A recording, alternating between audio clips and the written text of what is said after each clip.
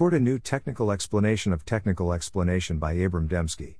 Welcome to the Nonlinear Library, where we use text-to-speech software to convert the best writing from the Rationalist and EA communities into audio.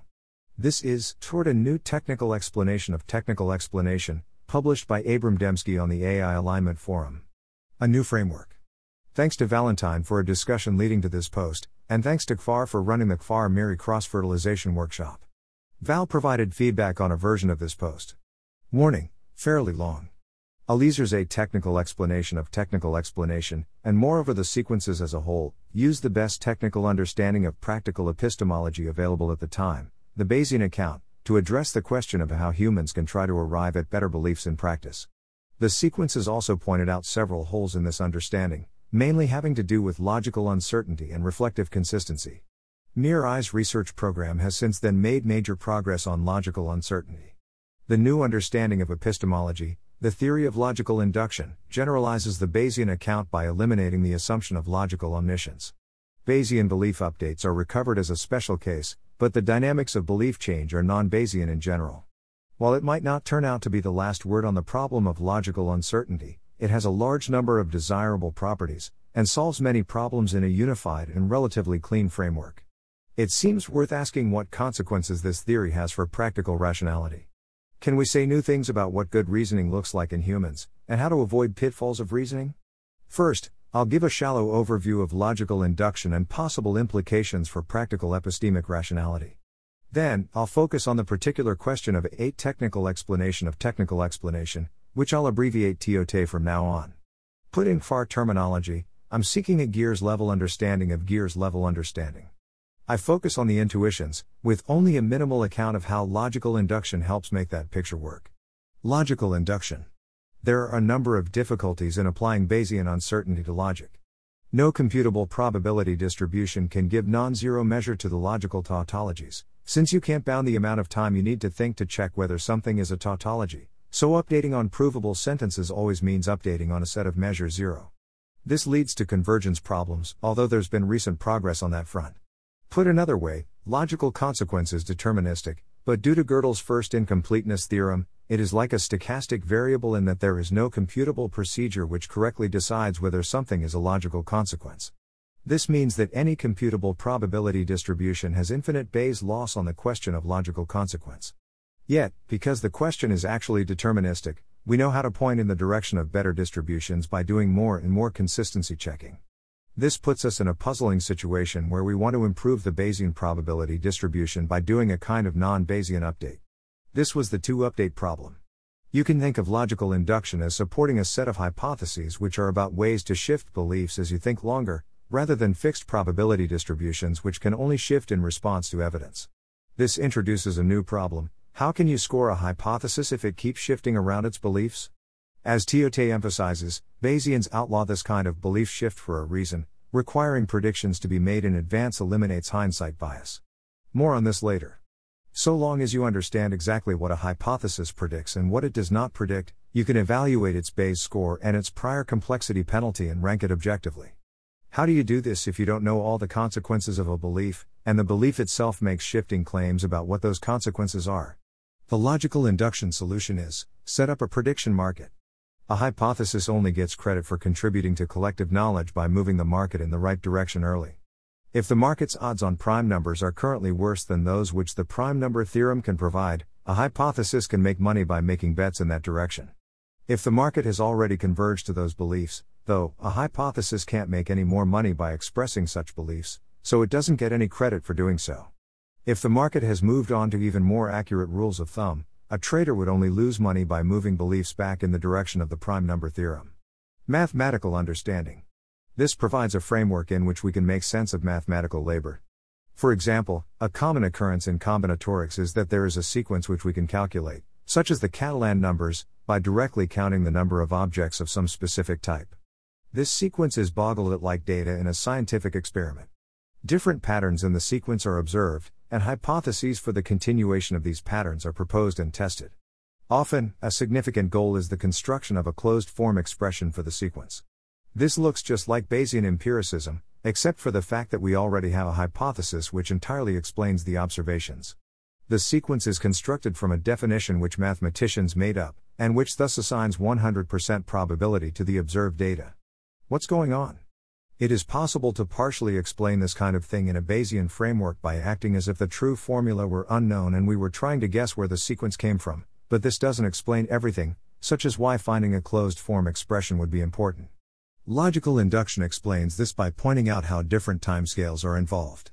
Even if all elements of the sequence are calculable, a new hypothesis can get credit for calculating them faster than the brute force method. Anything which allows one to produce correct answers faster contributes to the efficiency of the prediction market inside the logical inductor, and thus, to the overall mathematical understanding of a subject. This cleans up the issue nicely. What other epistemic phenomena can we now understand better? Lessons for aspiring rationalists. Many of these could benefit from a whole post of their own, but here's some fast and loose corrections to Bayesian epistemology which may be useful. Hypotheses need not make predictions about everything. Because hypotheses are about how to adjust your odds as you think longer, they can leave most sentences alone and focus on a narrow domain of expertise. Everyone was already doing this in practice, but the math of Bayesian probability theory requires each hypothesis to make a prediction about every observation, if you actually look at it. Allowing a hypothesis to remain silent on some issues in standard Bayesianism can cause problems. If you're not careful, a hypothesis can avoid falsification by remaining silent, so you end up incentivizing hypotheses to remain mostly silent, and you fail to learn as a result. Prediction markets are one way to solve this problem. Hypotheses buy and sell at the current price, so they take a hit for leaving a now unpopular position which they initially supported, but less of a hit than if they'd stuck with it, or coming in late to a position of growing popularity. Other stock market type dynamics can occur. Hypotheses can be like object-level beliefs or meta-level beliefs. You can have a hypothesis about how you're overconfident, which gets credit for smoothing your probabilities, if this improves things on average. This allows you to take into account beliefs about your calibration without getting too confused about Hofstadter's law-type paradoxes. You may want to be a bit careful and Chesterton fence existing Bayescraft, though, because some things are still better about the Bayesian setting. I mentioned earlier that Bayesians don't have to worry so much about hindsight bias. This is closely related to the problem of old evidence. Old evidence. Suppose a new scientific hypothesis, such as general relativity, explains a well-known observation such as the perihelion precession of Mercury better than any existing theory. Intuitively, this is a point in favor of the new theory. However, the probability for the well-known observation was already at 100%. How can a previously known statement provide new support for the hypothesis, as if we are re-updating on evidence we've already updated on long ago? This is known as the problem of old evidence, and is usually leveled as a charge against Bayesian epistemology. However, in some sense, the situation is worse for logical induction. A Bayesian who endorses Solomonoff induction can tell the following story: Solomonoff induction is the right theory of epistemology, but we can only approximate it, because it is uncomputable. We approximate it by searching for hypotheses, and computing their posterior probability retroactively when we find new ones. It only makes sense that when we find a new hypothesis, we calculate its posterior probability by multiplying its prior probability, based on its description length, by the probability it assigns to all evidence so far. That's Bayes' law. The fact that we already knew the evidence is not relevant, since our approximation didn't previously include this hypothesis. Logical induction speaks against this way of thinking. The hypothetical Solomonoff induction advocate is assuming one way of approximating Bayesian reasoning via finite computing power. Logical induction can be thought of as a different, more rigorous, story about how to approximate intractable mathematical structures. In this new way, propositions are bought or sold at market prices at the time. If a new hypothesis is discovered, it can't be given any credit for predicting old information. The price of known evidence is already at maximum, you can't gain any money by investing in it. There are good reasons to ignore old evidence, especially if the old evidence has biased your search for new hypotheses.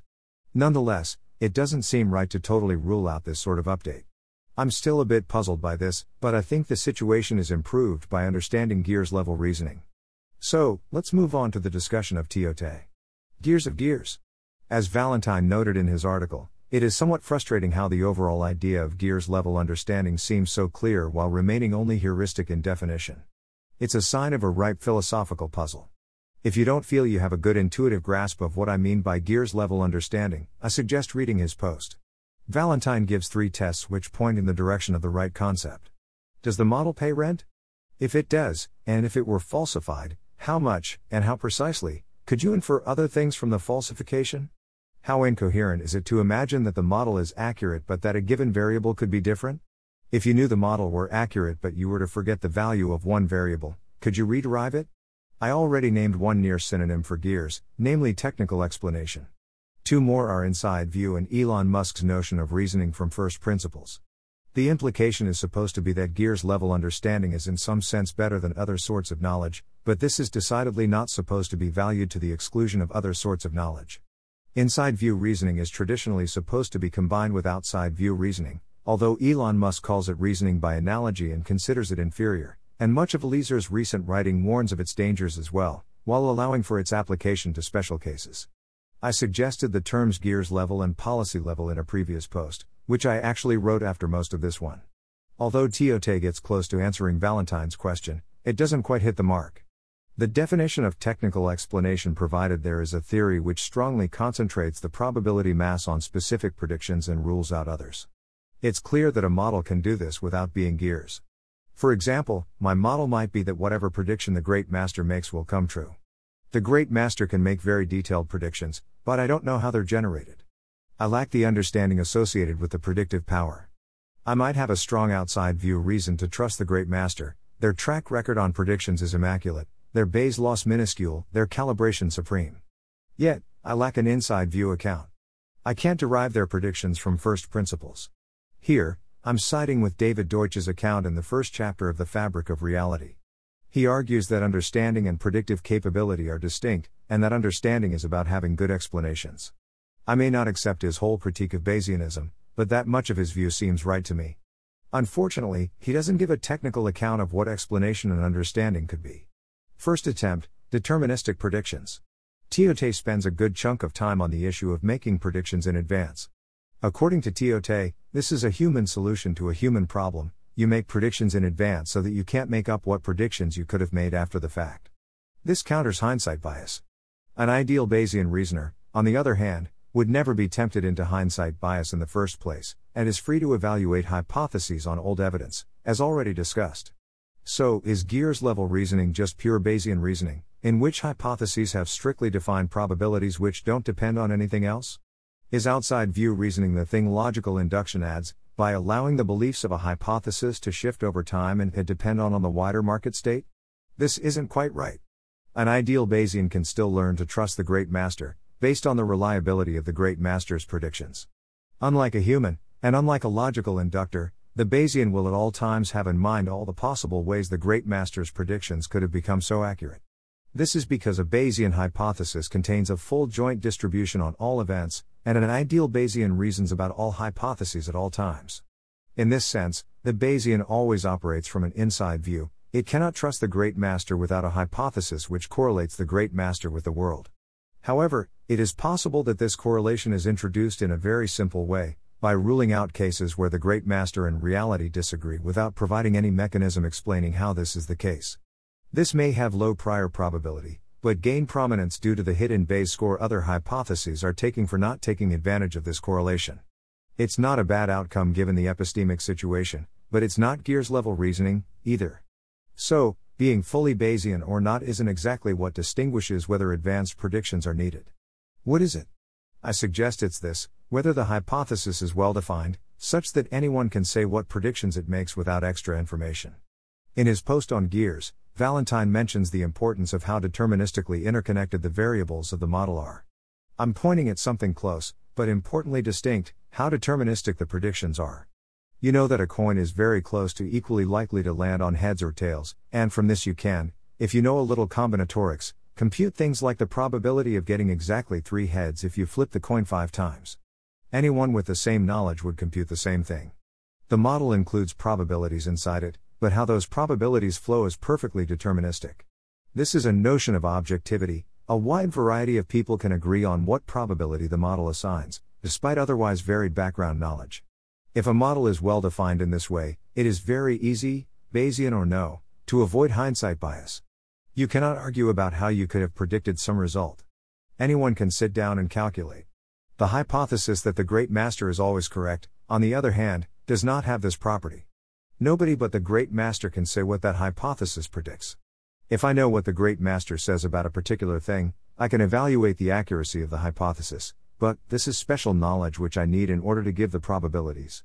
The Bayesian hypothesis, which simply forces statements of the great master to correlate with the world, is somewhat more gears Y, in that there's a probability distribution which can be written down. However, this probability distribution is a complicated mishmash of the Bayesian's other hypotheses. So, predicting what it would say requires extensive knowledge of the private beliefs of the Bayesian agent involved. This is typical of the category of non-gears Y models. Objection: doctrines. Unfortunately, this account doesn't totally satisfy what Valentine wants. Suppose that, rather than making announcements on the fly, the Great Master has published a set of fixed doctrines which his adherents memorize. As in the previous thought experiment, the word of the Great Master is infallible. The application of the doctrines always leads to correct predictions.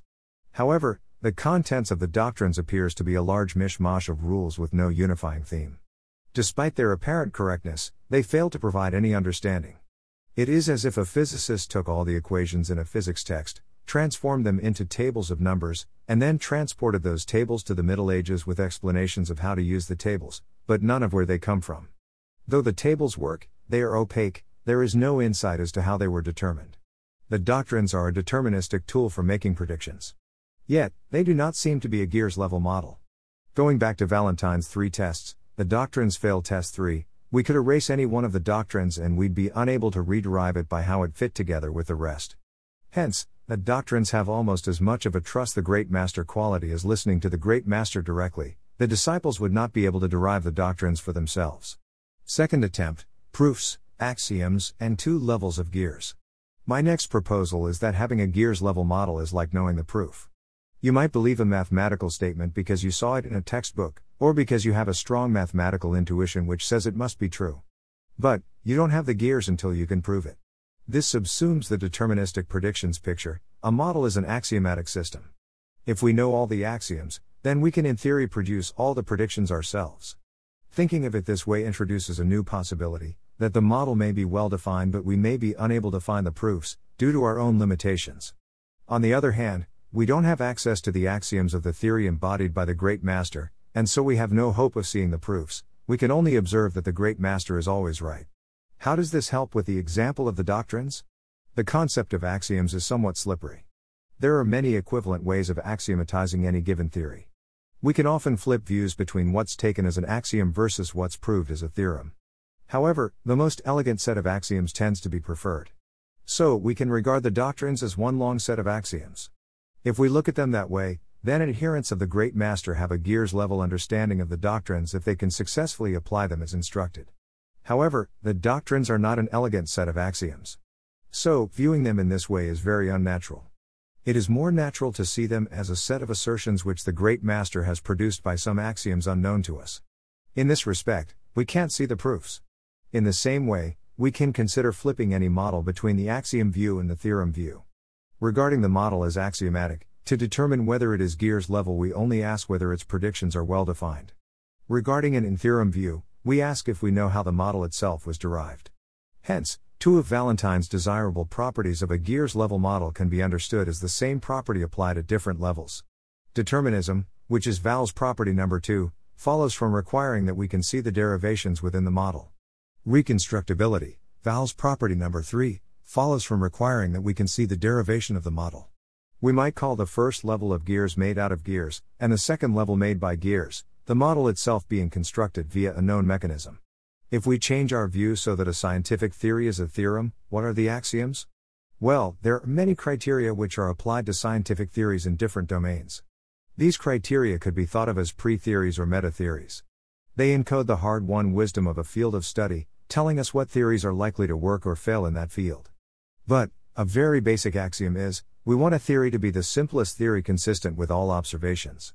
The Great Master's doctrines cannot possibly survive this test. To give a less silly example, if we train up a big neural network to solve a machine learning problem, the predictions made by the model are deterministic, predictable from the network weights. However, someone else who knew all the principles by which the network was created would nonetheless train up a very different neural network, unless they use the very same gradient descent algorithm, data, initial weights, and number and size of layers. Even if they are the same in all those details, and so reconstruct the same neural network exactly, There's a significant sense in which they can't see how the conclusion follows inevitably from the initial conditions. It's less doctrine why than being handed a neural network, but it's more doctrine why than understanding the structure of the problem and why almost any neural network achieving good performance on the task will have certain structures. Remember what I said about mathematical understanding. There's always another level of being able to see why you can ask for. Being able to reproduce the proof is different from being able to explain why the proof has to be the way it is. Exact statement? Gears why-ness is a matter of degree, and there are several interconnected things we can point at, and a slippage of levels of analysis which makes everything quite complicated. In the ontology of math logic, we can point at whether you can see the proof of a theorem. There are several slippages which make this fuzzier than it may seem. First, do you derive it only from the axioms, or do you use commonly known theorems and equivalences, which you may or may not be able to prove if put on the spot? There's a long continuum between what one mathematician might say to another as proof and a formal derivation in logic. Second, how well can you see why the proof has to be? This is the spectrum between following each proof step individually, but seeing them as almost a random walk versus seeing the proof as an elementary application of a well-known technique. Third, we can start slipping the axioms. There are small changes to the axioms, in which one thing goes from being an axiom to a theorem and another thing makes the opposite transition. There are also large changes, like formalizing number theory via the Peano axioms versus formalizing it in set theory, where the entire description language changes. You need to translate from statements of number theory to statements of set theory. Also, there is a natural ambiguity between taking something as an axiom versus requiring it as a condition in a theorem. In the ontology of computation, we can point at knowing the output of a machine versus being able to run it by hand to show the output. This is a little less flexible than the concept of mathematical proof, but essentially the same distinction. Changing the axioms is like translating the same algorithm to a different computational formalism, like going between Turing machines and lambda calculus. Also, there is a natural ambiguity between a program versus an input. When you run program XYZ with input ABC on a universal Turing machine, you input size ABC to the universal Turing machine. But, you can also think of this as running program Xi on input XyBC, or Xi on input BC, etc. In the ontology of ontology, we could say, can you see why this has to be, from the structure of the ontology describing things? Ontology is less precise than the previous two concepts, but it's clearly the same idea. A different ontology doesn't necessarily support the same conclusions, just like different axioms don't necessarily give the same theorems. However, the reductionist paradigm holds that the ontologies we use should all be consistent with one another, under some translation between the ontologies. At least, aspire to be eventually consistent. Analogous to axiom assumption ambiguity and program input ambiguity, there is ambiguity between an ontology and the cognitive structure which created and justifies the ontology. We can also distinguish more levels. Maybe we would say that an ontology doesn't make predictions directly, but provides a language for stating models, which make predictions. Even longer chains can make sense, but it's all subjective divisions. However, unlike the situation in logic and computation, we can't expect to articulate the full support structure for an ontology. It is, after all, a big mess of evolved neural mechanisms which we don't have direct access to. Having established that we can talk about the same things in all three settings, I'll restrict myself to talking about ontologies. Two-level definition of gears. A conclusion is gears-like with respect to a particular ontology to the extent that you can see the derivation in that ontology. A conclusion is gears-like without qualification to the extent that you can also see the derivation of the ontology itself. This is contiguous with gears-ness relative to an ontology, because of the natural ambiguity between programs and their inputs, or between axioms and assumptions. For a given example, though, it's generally more intuitive to deal with the two levels separately. Seeing the derivation, there are several things to point at by this phrase. As in TEOTE, we might consider it important that a model make precise predictions. This could be seen as a prerequisite of seeing the derivation. First, we must be saying something specific, then we can ask if we can say why we're saying that particular thing. This implies that models are more gears-like when they are more deterministic, all other things being equal. However, I think it is also meaningful and useful to talk about whether the predictions of the model are deterministic. The standard way of assigning probabilities to dice is very gears-like, despite placing wide probabilities. I think these are simply two different important things we can talk about. Either way, being able to see the derivation is like being able to see the proof or execute the program, with all the slippages this implies. You see the derivation less well to the extent that you rely on known theorems, and more to the extent that you can spell out all the details yourself if need be. You see it less well to the extent that you understand the proof only step by step, and more well to the extent that you can derive the proof as a natural application of known principles. You cannot see the derivation if you don't even have access to the program which generated the output, or are missing some important inputs for that program. Seeing the derivation is about explicitness and external objectivity. You can trivially execute the program generating any of your thoughts, initially thinking is the program which generated the thoughts. However, the execution of this program could rely on arbitrary details of your cognition. Moreover, these details are usually not available for conscious access, which means you can't explain the train of thought to others, and even you may not be able to replicate it later. So, a model is more gears like the more replicable it is. I'm not sure if this should be seen as an additional requirement, or an explanation of where the requirements come from. Conclusion, further directions. Obviously, we only touched the tip of the iceberg here. I started the post with the claim that I was trying to hash out the implications of logical induction for practical rationality, but secretly, the post was about things which logical inductors can only barely begin to explain. I think these two directions support each other, though. We need the framework of logical induction to understand some things here, such as how you still have degrees of understanding when you already have the proof, already have a program which predicts things perfectly as discussed in the mathematical understanding section. However, logical inductors don't look like they care about gears. It's not very close to the formalism, in the way that TEOTE gave a notion of technical explanation which is close to the formalism of probability theory. I mentioned earlier that logical induction suffers from the old evidence problem more than Bayesianism. However, it doesn't suffer in the sense of losing bets it could be winning. Rather, we suffer when we try to wrap our heads around what's going on. Somehow, logical induction is learning to do the right thing. The formalism is just not very explicit about how it does this. The idea, due to Sam Eisenstadt, hopefully not butchered by me here, is that logical inductors get around the old evidence problem by learning notions of objectivity. A hypothesis you come up with later can't gain any credibility by fitting evidence from the past. However, if you register a prediction ahead of time that a particular hypothesis generation process will eventually turn up something which fits the old evidence, you can get credit, and use this credit to bet on what the hypothesis claims will happen later. You're betting on a particular school of thought, rather than a known hypothesis. You can't make money by predicting old evidence, but you may be able to find a benefactor who takes it seriously. In order to do this, you need to specify a precise prediction generation process which you are betting in favor of. For example, Solomonoff induction can't run as a trader, because it is not computable. However, the probabilities which it generates are well defined, if you believe that halting bits are well defined, anyway, so you can make a business of betting that its probabilities will have been good in hindsight. If this business does well, then the whole market of the logical inductor will shift toward trying to make predictions which Solomonoff induction will later endorse. Similarly for other ideas which you might be able to specify precisely without being able to run right away. For example, you can't find all the proofs right away, but you could bet that all the theorems which the logical inductor observes have proofs, and you'd be right every time. Doing so allows the market to start betting it'll see theorems if it sees that they're provable, even if it hasn't yet seen this rule make a successful advanced prediction. Logical inductors start out really ignorant of logic, they don't know what proofs are or how they're connected to theorems.